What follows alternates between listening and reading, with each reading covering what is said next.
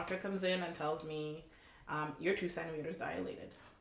At 17 weeks? At 17 weeks. Oh my god. I was like, how? And I'm like, can we just close it up or something? It's like, we're going to have to send you to the hospital right away. Oh my goodness. So we go to the hospital and they keep me there. They examine me. The doctor comes and speaks to me and she says, you have two options.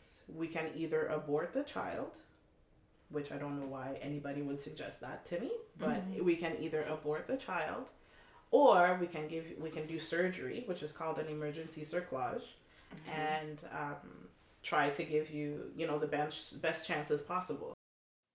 Hey everyone, it's Jem. Welcome to episode 10 of the I'm Still Standing podcast.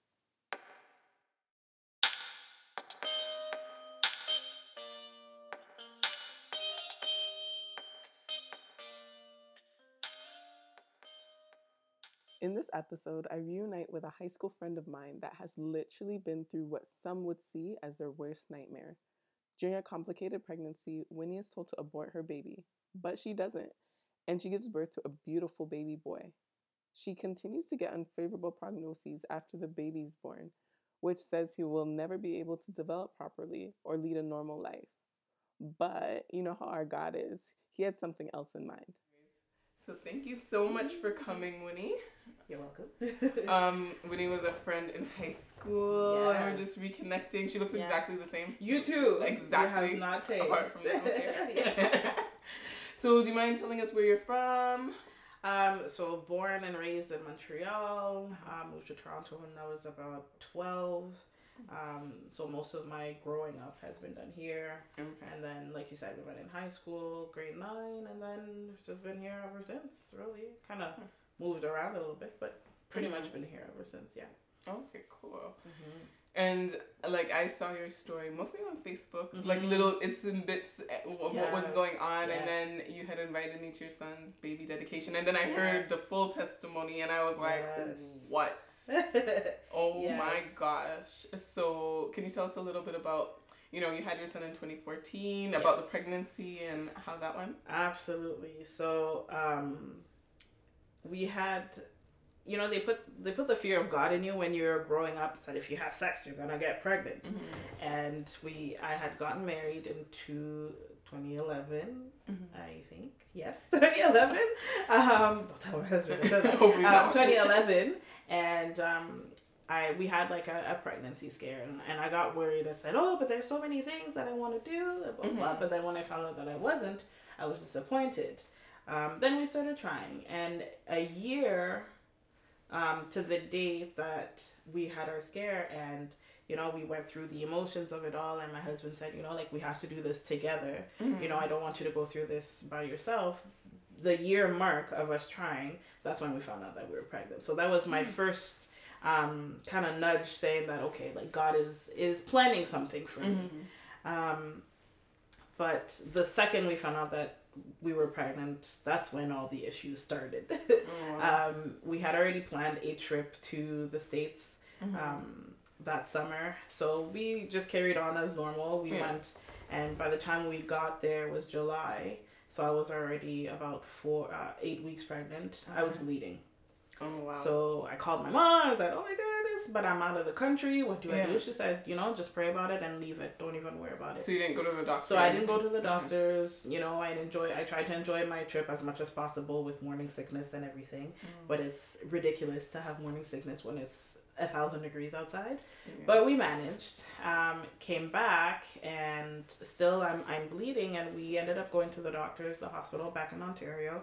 And he said there's a little bit of a rupture in your sac, so you need to just take it easy. I said, okay, I'm trying to take it easy. And I still go back to the doctors maybe like a few weeks later, and she said the rupture seemed to have, closed up, so you're okay, but don't do anything crazy. I would put you off work.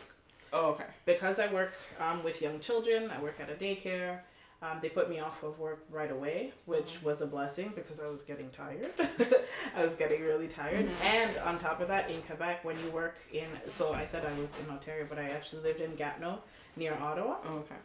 And in Quebec, when you work with young children, Mm-hmm. because there are so many diseases that are easily contractable from children, they put you off work and they pay you 90% of your salary. So hold on, I was That's home. great. Yes. Okay. So I was home and I was getting paid for being pregnant. At about my 17th week, when everybody was getting ready to find out, what are you having? What are you having? What are you having? We went to the doctors, and this is where my everything kind of went like really, really, really fast. We go to the doctors to find out the sex of the baby, and the technician who's doing the ultrasound, she gets really quiet, and obviously they're not allowed to tell you anything, but the panic is already there. She's telling us that we're having a boy, so we're happy, but at the same time, her quiet is extremely alarming. Yeah. And she says, okay, I'm going to have to call the doctor in. Doctor comes in and tells me, you're 2 centimeters dilated. At 17 weeks? At 17 weeks. Oh my god. I was like, how? And I'm like, can we just close it up or something? It's like, we're going to have to send you to the hospital right away. Oh my goodness. So we go to the hospital and they keep me there. They examine me. I think by that time I'm like maybe 20 weeks. Yeah, about 20 weeks. Okay. The doctor comes and speaks to me and she says, you have 2 options. We can either abort the child, which I don't know why anybody would suggest that to me, but we can either abort the child, or we can do surgery, which is called an emergency cerclage, and try to give you, the best chances possible. But it's not a guarantee that you'll be able to keep your child. So obviously this is a no-brainer. I'm not thinking about abortion at all. I'm already all in my emotions because you even just suggested that. And I said, we'll do the surgery. So things go quickly again. I have an epidural for the surgery. They blow up this little balloon inside of me to push the sac further up in my belly, and then they tie it up. Kind of sew it up. And it feels just like a twisty tie. When they removed it, I saw it, and it's just kind of like a little twisty tie about this long. Wow. To keep my I guess the passage closed. Was there any risk to you? There was no risk to me, but obviously I had to be as, I guess, rested as possible. So I'm resting. I'm in the hospital recovering from the surgery, and I call my landlord, where we were living at the time, and I told her, listen, there's a lot of complications with my pregnancy. If we lose the baby, I'll be leaving and going back to live with my parents for a while. But if the baby comes out healthy, then we'll leave, but a little bit later. And maybe some people said, oh, that was so mean, but I call it a blessing. She said, it might be better if you find somewhere else to live now. So I call my sister. Wow. Yes. That's interesting. Yes. I call my sister in tears, and I said, oh, I don't know what to do. She's like, when you don't make decisions, life makes decisions for you. I'm coming on Friday. She rented a van, grabbed 2 of my friends, and came and moved me out of my apartment in that same night. Oh my gosh. So we drive back down to Toronto. We went to my parents' house. I get followed at Mount Sinai very closely by the doctor. I have to go there twice a week. And then they reduced it to once a week. But were you on bed rest? I was on bed rest. My mom and my grandfather would not even allow me to go up and down the stairs. It was that, everybody was that worried. But in all this, like when you're brought up in a Christian household, there's always like a song that you hear playing in your head. And at all times it was, I surrender all.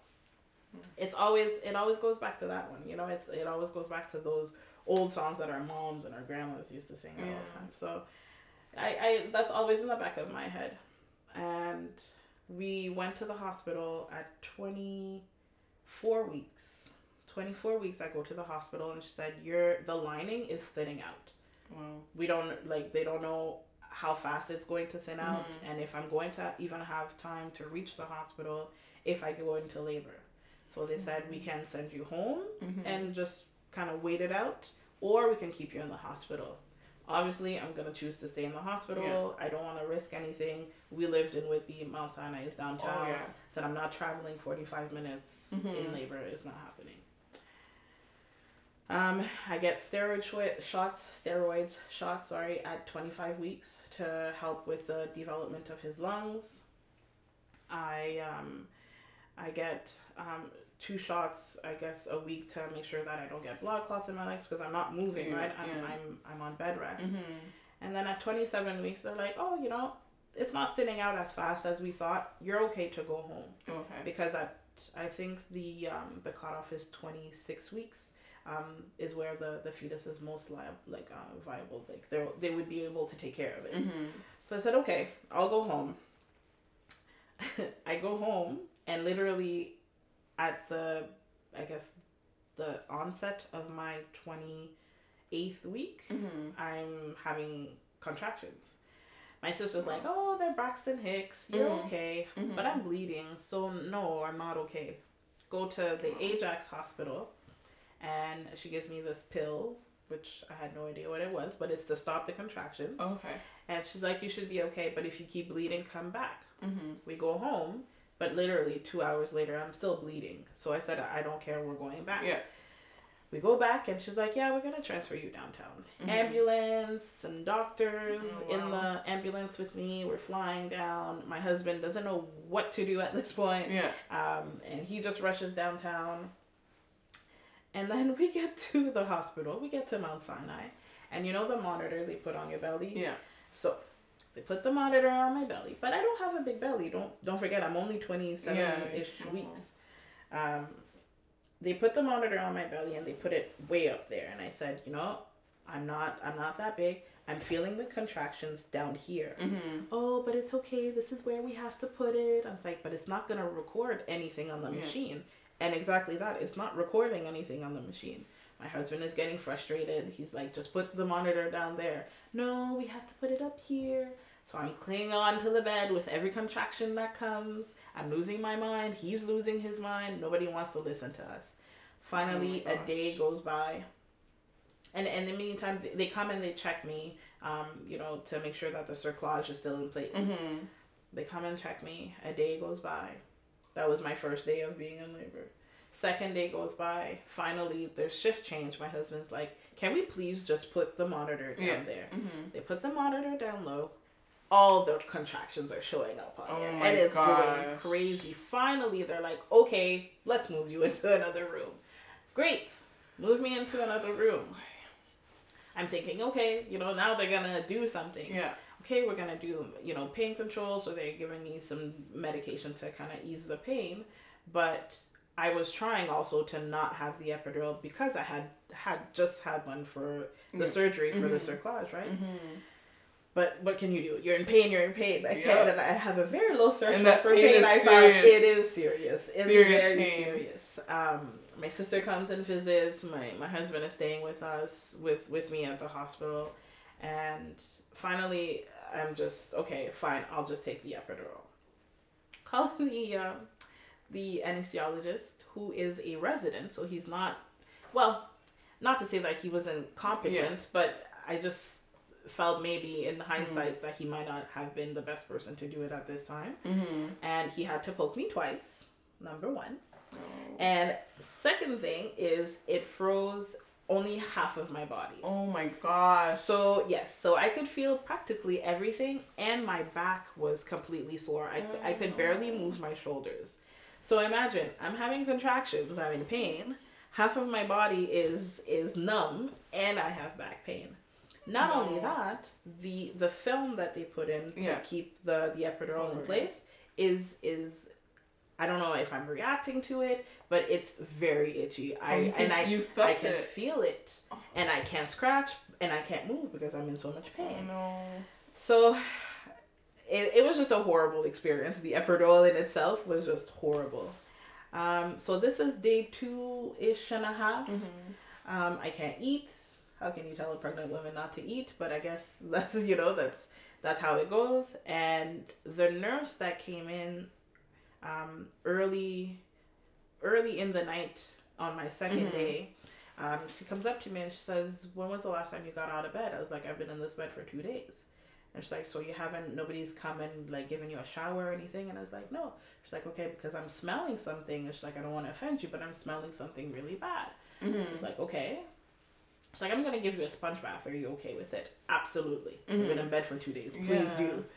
So she gets in there and she's washing me, you know, all even, you know, like my private parts and everything. And I was like, wow, it takes a lot of humility to do something like that. And that's where I thanked her. I said, thank you so much, because I, like, literally I've been sitting in this bed for 2 days and I haven't been able to do anything.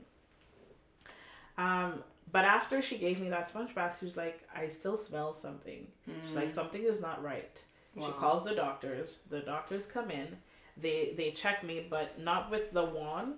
You know, like there's a wand that they can do the ultrasound. They just kind of, sorry for the graphics, but they kind of just put 2 fingers in. Yeah. And they come out and there's blood everywhere. Oh my gosh. Why? The cerclage, which is, like I said, the little twisty tie, is tearing through me. Because I'm having contractions. Oh my gosh. I've been having contractions for the past 2 days. So it's tearing through me. Slowly but surely, they're like, okay, we have to take it out.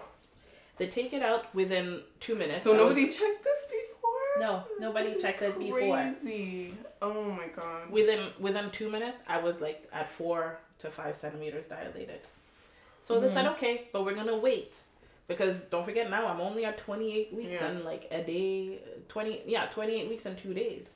And they said we have to wait as long as possible. Yeah. But the smell is not going away. So they're thinking, okay, you have an infection. Your placenta is getting infected. If we don't rupture your waters, if we don't break your water now, baby is going to get infected. I said, okay, well, you know, like, break the water. What are you waiting for? Yeah. So they're like, oh, is there anybody you want to call? At that point, I had sent everybody home to go shower. I was like, oh, it's going to be okay. So your husband wasn't there? My husband wasn't there. My sister had gone back to school. My mom took her flight and she left. My mom was out of the country. Finally, they're like, no, we have to do this now. They break the water within 5 minutes. He was here. Yeah. Oh my gosh. Yeah. I pushed, but within 5 minutes, he was here. And so finally he came out. I heard him cry, which was great. Head full of hair. I was happy. They let me kiss the baby, but he barely left my lips and they rushed him off. Mm-hmm. They rushed him off and I got to see him maybe an hour later. And all I can remember, and I'm happy that it happened, but at the same time, sometimes I get upset when I think about it. Yeah. My husband was taking a video and I kept telling him, turn off the camera. Like, let's be in the moment because we don't know how much, you know, how long we have with him. Mm-hmm. But now that I look back at the videos, I'm happy to have them. And I remember saying to him, I said, I'm so sorry. Like, I'm so sorry. I'm going to cry. I said, I'm so sorry my body couldn't keep you in any longer. I'm so sorry. I was devastated. I said, you know, like, this is what we've been waiting for for so long. And it didn't happen the way it normally happens. It wasn't your fault. And you know, and I know it wasn't my fault, but it's your body, right? The body is supposed to have a, you know, gestation period of 9 months. I was barely 7 months. I was going into my 7th month. Oh my gosh. So it was yes, it was definitely stressful. But there's a song that my mom used to sing to us when we were kids, and it's in French, but it's basically Psalm 121. So I can't even say it in English because I don't know. Okay, so je lève mes yeux vers les montagnes, d'où me viendra le secours. And it's a song that I used to sing even while he was still in my belly. I used to sing it to him every night.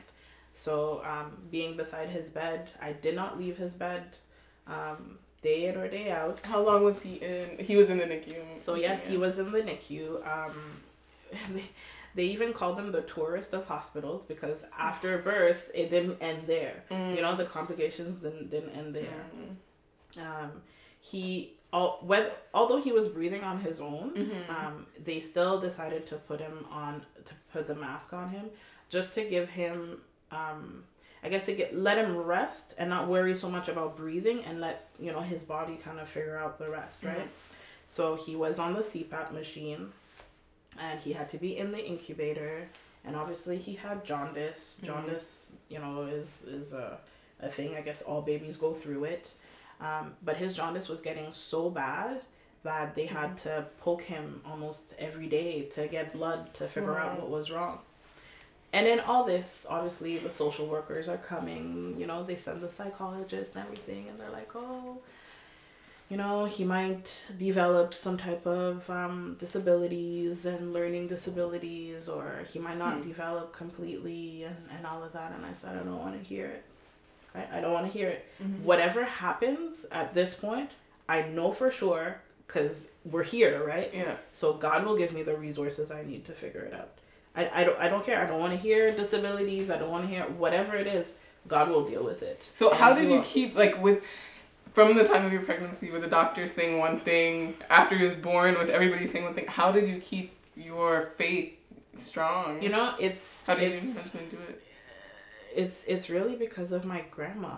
My grandma is a very, she's the pillar of the family, and she's a prayer warrior.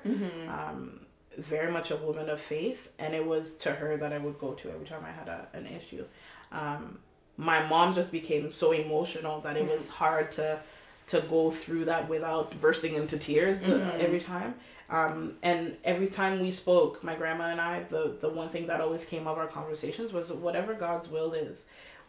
Sometimes we tend to pray and say, God, I want this, or do this, or do that. And we forget that he has a plan, right? So my thing with him was, whatever it is you choose to do, you let me know. And I know you're going to give me the tools that I need to deal with it. You want to take him? Take him. He was yours to begin with.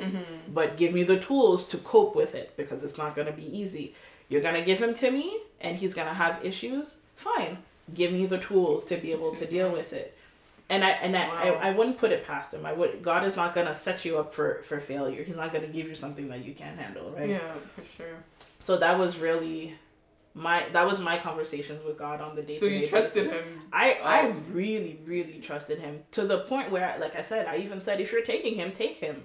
I'm okay, because, like I said, I knew he was yours.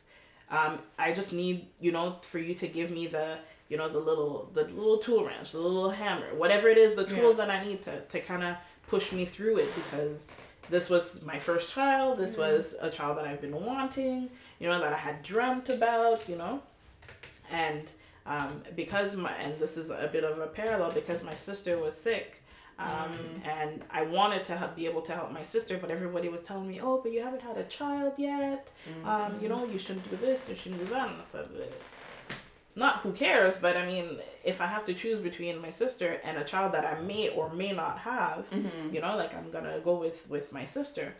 And that you're alluding to your sister having kidney disease and wanting to help with that. Exactly. And we're gonna talk to her soon. Yes. But how is your son doing now? My son is 2 years old, and he turned 2 in December 10th. And he is the biggest pest I've ever met. You would never, ever, ever, ever, ever, ever know that he was born at 2 pounds 10 ounces. You wouldn't. 2 pounds. 2 pounds 10 ounces. You could hold him in the palm of your hand. Yeah, I remember around Christmas time, he was still in the hospital, and I was so set on taking a picture with Santa. And I made the nurses take off all his mask and everything, because he could breathe on his own. And I have a picture of me holding his little body beside Santa's beard, and I look back on the picture and I was like, what was I thinking? What did I do that for? But it's a memory that I have and that I'll have forever. But he is a ball of energy. I love him to death. Every time I take the time to look into his eyes, I cry, because to know everything that he's gone through. Wow. And like I said, the being born early was one thing, but then he developed this disease called NEC, necrotizing enterocolitis. So it's part of your intestines basically that dies. And they thought that it was either because they were feeding him too much milk at the hospital too fast. So he was there was blood in his stool, and you can die from that. And you're so small at 2 pounds. How are you even able to process that much food? So, but God has definitely blessed me, because I was producing a lot of milk, and so much milk that I think I was able to freeze some, and he had some up until his first birthday, although he stopped breastfeeding at 9 months. And people kept asking me, "Oh my goodness, how is he so thick and so healthy?" I said, "Breast milk and Jesus. That's all it is." Breast milk is amazing. It really is. It's amazing. It was literally a godsend. It was planned that way by God, that I was able to give him breast milk up until his first birthday. I would bring him milk while he was at the hospital. He was in the hospital for 2 months after birth. So he came home February 4th. So this February 4th that just passed, we celebrated as, his coming home. And I think those dates will always mark me. Like the 28-week mark. Whenever I see somebody who's pregnant and they're past their 28th mark, I was like, okay, I can breathe through now. I'm safe. You're safe. December 10th is his date of birth, but March 3rd is the date that he was supposed to be born. Oh. So wow, so he was home before, and that's actually, I've never really heard of that before. Happens. No. Yeah, I haven't really heard that before. When he was in the NICU still, the little girl that was beside him had been there for 115 days. Oh my gosh. And she was born at a higher birth weight than he was, had none of the complications that he had, and yet was still in the NICU. So I said, how is that not a miracle that my son was able to go home at 5 pounds 6 ounce, and this little girl has to go home on oxygen after 115 days.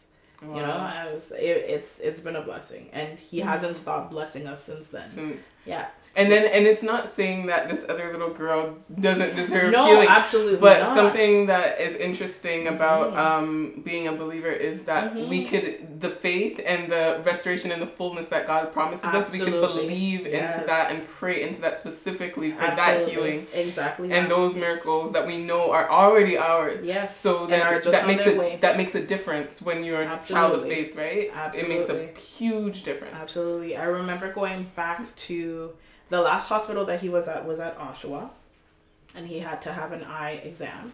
And we went, I think he was maybe 11 months. And I walked into the NICU and I saw all these parents in the little waiting area, worried, with the normal worried look on their face. And I said, I have to say something. So I have Elliot on my arm, and I go in and I said, guys, I know this is stressful, and I don't know any of these parents, but I felt like I had to say something because of Elliot's story. I said, I know this is stressful, but this is what hope looks like. This is what hope looks like. And I just held out Elliot, like at the Lion King. But yes, so this is what hope looks like. Do not be afraid to let go and just give everything over to God, because he won't fail you. He will not fail you. I said, this is what hope looks like. You're okay. You're going to be okay. And I wrapped up my little bundle and I left. And I said, if that was able to help at least one of those parents, then I'm happy. Because it's so emotional. This is your child. There's nothing worse as a parent than seeing your child suffer and you can't do anything. There's nothing worse. That is the worst feeling ever. There's nothing worse. Ever. Even just like now, he has a little cough, he has a runny nose. I look at him, I'm like, I wish I could take it from you, dude, but I can't. You have to go through it. But in the NICU, 2 pounds, 10 ounce, this big, wires coming out of everywhere. When I look at that picture, I can't look at it too long because it brings me back and it's just too much. But when I look at him now, and he's running, and he's talking, and he's really, really smart. He's starting to do things that I didn't realize, like a toddler would be doing so soon. And although the doctors, like I said, he turned 2 in March, but he really turned 2 in December. So cognitively, he's there. Wow. So all these things that they're telling me about he's going to have learning disabilities, I don't want to hear it. I don't want to hear it. Because to me, whatever learning disability he may or may not have, we'll deal with it. Yeah. We'll deal with it. And God as brought you us here, we'll deal with it. God has brought you guys this far. We'll deal with it. He'll give you the tools if that even happens. Exactly. Right? So why worry about something that I don't even And I'm believing with you that it won't even get there. I don't think it's going to happen. It's fine. Yeah. Devil, give me your best shot. Give me your best shot. Because I don't believe that God had intended for Elliot not to be here. He's here. He's here. So. Exactly. So oh my gosh. And you're here. And during all of this, your sister was going through a health scare, and then we're gonna talk about that. Yes. We're gonna take a little break and then bring her, so we can talk about that, because that is a whole other thing that was going on at the same time. You know what?